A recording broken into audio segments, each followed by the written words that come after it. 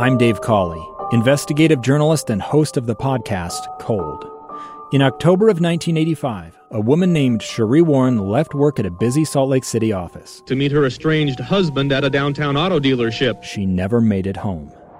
Sheree's car surfaced weeks later in Las Vegas. In the parking lot of a hotel casino. No one knows how it got there. Strange. It was strange. Both Sheree's estranged husband and her boyfriend raised suspicion for investigators. I kind of thought that he might have done something. But no arrests were ever made. In Cold Season 3, we dig into double lives, make new connections in the case, and examine the difficulty raised by reasonable doubt. We want answers just as much as anyone else. They have creeps like that now too, so nothing's changed. That's the new Cold Season 3, The Search for Sheree, now available anywhere you get your podcasts.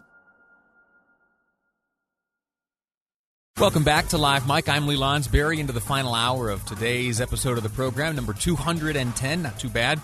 We, during this segment, are continuing our periodic look into the lives of candidates. We call it A Day in the Life, and it's really an opportunity to peel back the curtain a little bit, set politics aside for just a moment, and see what it is like to be running for office. And the reason for this is because you yourself may be considering a run for office someday. You may be the parents, the father, the mother of children who are considering a run for office someday. And honestly, I've seen behind the curtain a time or two.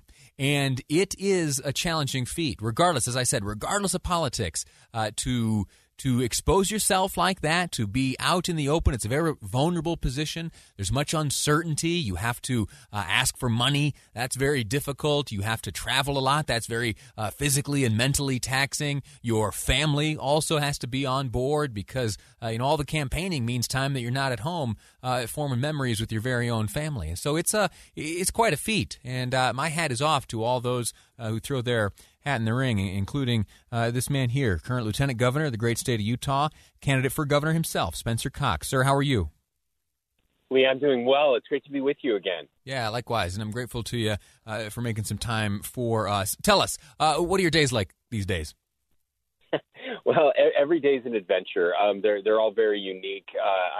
Obviously, running for office is all of those things that you just described. It's brutal. I know most people don't want to hear that, but it certainly is different. I knew what I was getting into a little bit, having run for statewide office with Governor Herbert back in 2016.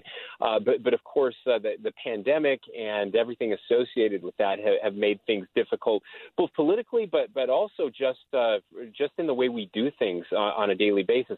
I'm still living in Sanpete County, so I still drive 200 miles round trip up to the Capitol every day and work there. I guess one of the things that's changed is, of course, we're doing a lot more online.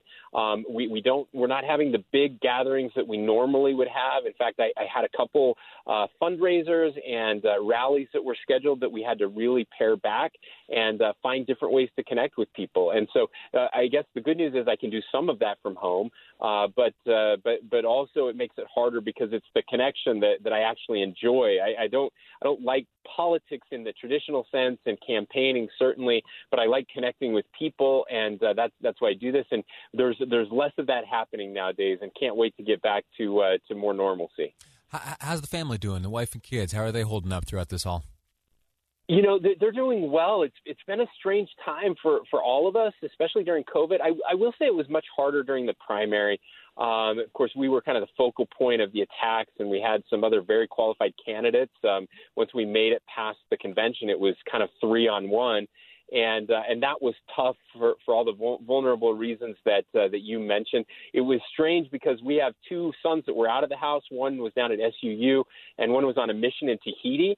He ended up back with us for 4 months, and so we had all 4 kids under one roof. And now he's on the Navajo reservation. So we went from Bora Bora to Loop, Arizona, which is very different. But so we've had those life things don't get put on hold for a campaign, and so we've been very jealous of our time together, worked really hard. That's why I go home every night. At least I get the nights and early mornings together as much as possible. But they're doing really well. They're adjusting, and I think once we got past the primary, things got better for them. When going back to the primaries, and I'll ask you this question because you kind of face something different than most of the other candidates in terms of a primary battle, one that involved a lot of money, a lot of attacks, and a lot of back and forth from some other very powerful candidates and very motivated candidates. Do you, going into that, are you able to predict some of the difficulties that that you might face, that the family might face, and do you sit down and have a conversation with the family and tell them, listen, we're going to need to have some thick skin here going forward, and know that what they say about Dad is all in the name of politics, and please don't you feel badly about it or for me. Is there a conversation like that takes place? Yeah, there absolutely is. And of course, it got even more difficult, again, because of COVID. So that added some unexpected layers to it. The hostility around everything we do, whether you like masks or don't like masks, whatever it is, there's certainly that hostility. But yeah, we've had those conversations. Now, I've been in the public spotlight for a while as lieutenant governor. We have certain rules in our family. We never read the comments on news websites. We stay off social media as much as possible.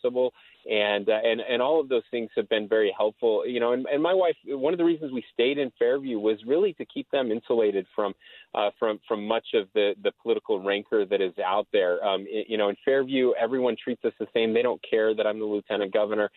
They've got our backs. They take care of us. They watch out for us. We've got a lot of family there. And so we've tried to, and I don't know that there's a right way or a wrong way, but we've certainly tried to have our kids live as normal a life as possible under the circumstances. And I have an incredible wife, the best person in the world, keeping our kids engaged on the farm, keeping them working, doing farm work, and just feeling that normalcy has been really important, and I think made a difference to them. Well, that's admirable, and it's I'm glad for them to have someone able to recognize that and talk to them about it, prepare them for the realities of the life that their dad lives, and in turn the life that they live. For the last moment or so, we have talked to me about this PSA. You and your Democratic opponent, Chris Peterson, got together, and you say you stay off social media, or you try to, but this is certainly making the rounds on social media. You're getting praise all over the country. The two of you appearing together, offering a message of civility. How'd that come about? Well, I was talking to a friend, and she was expressing some concerns about what would happen on November 4th, the day after election, at a national level. We've seen already civil unrest this year, rioting. Certainly, both sides have not been great when it comes to where we are, the political discourse in our country. And so I reached out to Chris, and we had a conversation and just said, hey, is it crazy if we did something like this? I mean, we disagree on lots of things, very important things. But the one thing we both agreed on is that we hate what's happening with politics in our country, and that Utah has a chance to be a good example and to show a better way.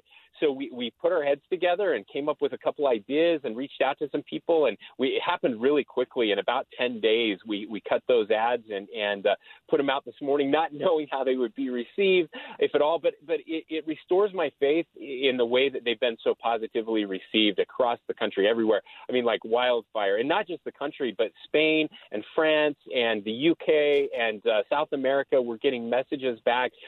People are longing for decency. They want politicians who can work together even if they disagree, and that's the Utah way. And we're just really, it's Utah's brand. It's not us. It's what Utah represents, and we're excited about that. Well, Spencer Cox, thank you for your time. Our time has expired, but you've got some campaigning to do, I'm sure, and some work to do as Lieutenant Governor. I'll let you get back to it, and thank you again for your time.